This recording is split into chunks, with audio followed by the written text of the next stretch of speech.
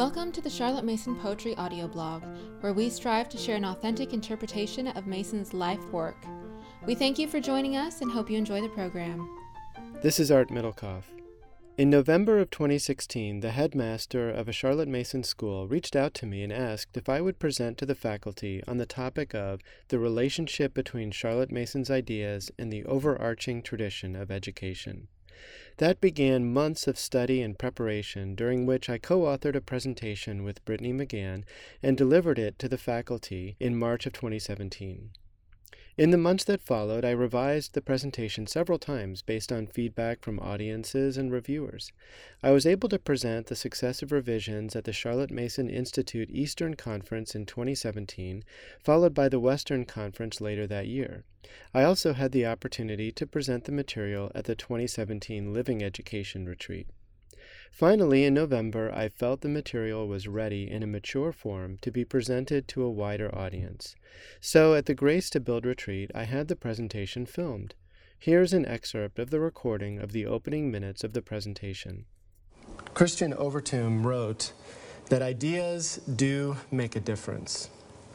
He said that significant ideas cast much longer shadows than do the men or women who originally think them. And so what we're going to be doing during this next hour is we're going to be talking about some of those big ideas that cast a long shadow.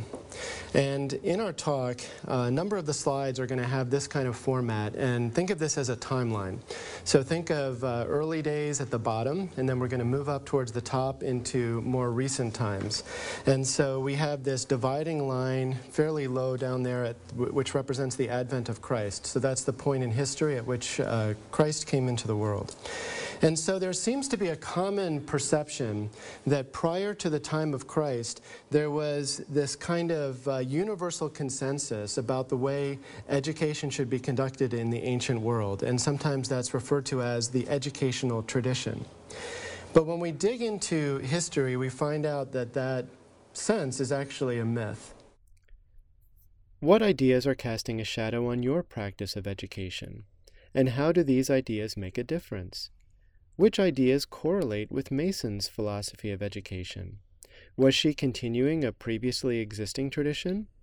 And what difference does this make in our practice of education today?